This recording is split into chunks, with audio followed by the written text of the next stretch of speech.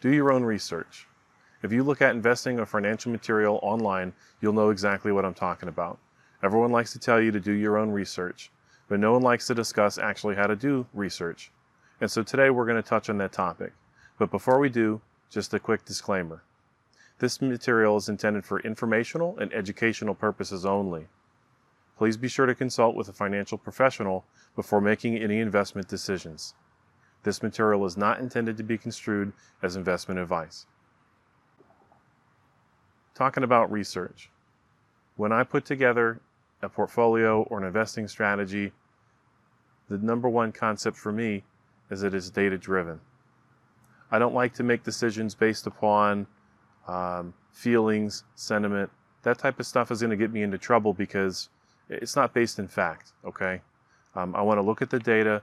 Ideally, I want to run it through a systematic processing system, for lack of a better word, that either I put together or that I validated and tested that I found.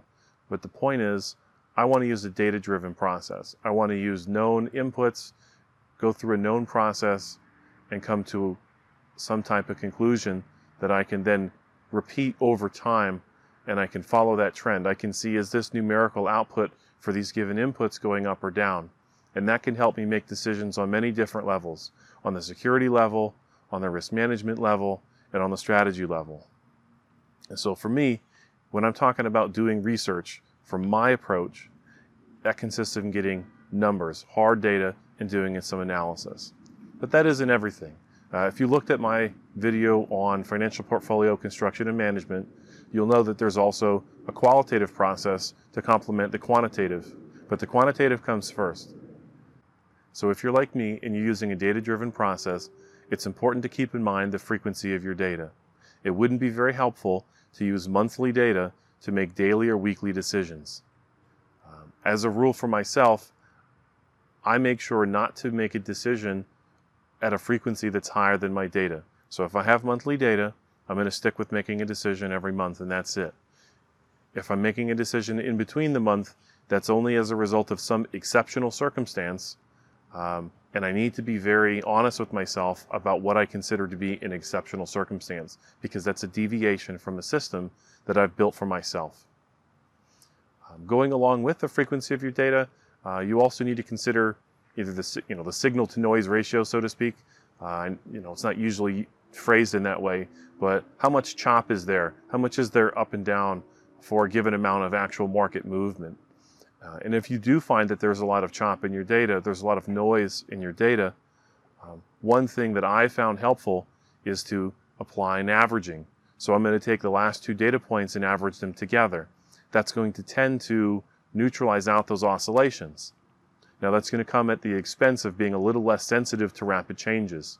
And so depending on you and your approach, it could make sense to not normalize, or it could make sense to not average out those oscillations. Just depends on what you're trying to get out of your system. But I mentioned that for myself because it greatly improved the performance of some of my models. Now that you've decided how to process your input data, whether you want to average a couple data points together or not, the next thing to consider is backtests. How do I know that this system is actually going to generate a return for me? It's very common in the financial world for someone to build a model and test it with historical data. And sometimes, if they see that there is a deficiency in their model, they'll go back and they'll iterate and they'll improve and they'll test against the data set again. And this process will repeat until you have the exact perfect system to make money from that sequence of data. And the downfall to that idea is, what if the data set's different? So you have to keep in mind when you're building your model that you don't overfit your model to your data. Your model needs to be robust enough to handle many different kinds of markets: bull markets, bear markets, trending, just horizontal sideways. You have a lot of chop. Maybe you have, again, the opposite of chop. You'd have a nice trending market, 2, 3, 4, 5 days in a row of one direction before things shift. It's important to keep those things in mind to allow for a model that is as robust as possible while still accomplishing the goal. The next thing to consider when building a financial model is backtesting. Now that you have a way to process your input data, it's important to run historical data through it in order to see if it's actually effective. What will commonly happen is you'll run your data through and you'll find perhaps a deficiency. A certain type of market activity will give it some trouble, and it's normal to want to correct that to improve the performance as much as possible. It's just as important to make sure that you don't overcorrect. What can sometimes happen with backtesting is a person can go back, adjust their model, and adjust their model so that it responds in the exact perfect manner for the specific input data set which is being backtested. And at the end, you'll have potentially the best result that the model can produce, but it's not a robust model. So you've trained your model to perform against one data sequence, but the future could hold many different markets, many different data sequences. You could have trending markets, choppy markets, bulls, bears. Really, the market could do anything in the future, and it's important that your model is as robust as possible while still achieving the objectives for which it's built. The last piece of the puzzle is input data. Where do you get your input data to run your model? These days, most brokerages, if not all brokerage platforms or services, will have data that you can use, look at to compare different securities. There's also very common websites that people will go to look for data as well. I'm going to mention a couple. These aren't endorsements. These are just sites that I'm aware of. So Zacks.com, Investing.com, Yahoo Finance. These are some of the ones that I see coming up most often. Wherever you go to look for your data, it's important that you trust that it's accurate. Because the worst thing is to train your model on input data that doesn't make sense or input data that isn't accurate to reality, and then to go out and run your model and make decisions based upon that information which isn't correct. Another thing to keep in mind is all these different data sources may present differently, or in some cases may not present certain pieces of information such as key ratios, like price to book. Pretty much everyone's going to have price to earnings, but it just depends on the platform. So be aware of the fact that you might not see certain information depending on the place you're looking. And so when you're just starting out building a system, it can be really helpful to see from a few different locations what information is available to work with.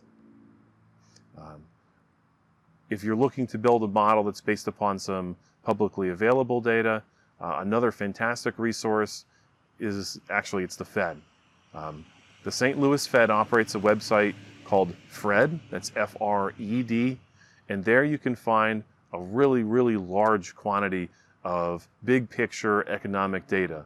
It measures pretty much every facet that you can think of the economy, from employment, income, personal credit, debt, manufacturing indices, anything you could want on a big picture, really it's there. And in my opinion, the biggest downside of the data from FRED is that it's monthly data. So depending on the system you're building, it might not be very helpful for you. But if that time scale is something that's suitable, it could be a good place.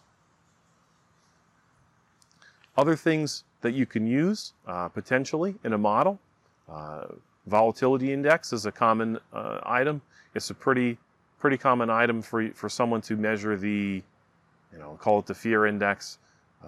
It's measuring the volatility. In the upcoming month, how much movement do we expect to see in the market? Volatility is not necessarily only a bad thing, even though in many cases it's perceived to be that way. Volatility could be an upward movement too, so keep that in mind.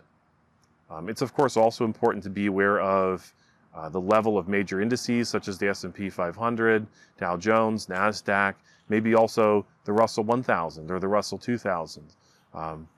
Each of those indices is measuring something different, and mapping how they change over time in relation to each other could produce some interesting information for you to make decisions on. And the last thing I'll mention in terms of data sources are sector ETFs. So instead of going from overall index to index, you can also look at different sectors of the economy. So you can look at, for example, healthcare or energy, utilities, and again, comparing relative performance, you might be able to identify advantages in certain sectors over others, certain indices over others, or just at least to identify trends in any case.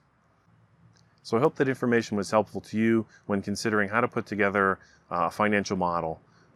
Again, I'm Anthony Nagel with Lowercase Capital. If you'd like to discuss this topic with me one-on-one, you can feel free to reach out to me. My contact information is in the description box, or you can also find it by going to our website, which is www.lowercasecapital.biz. Thank you.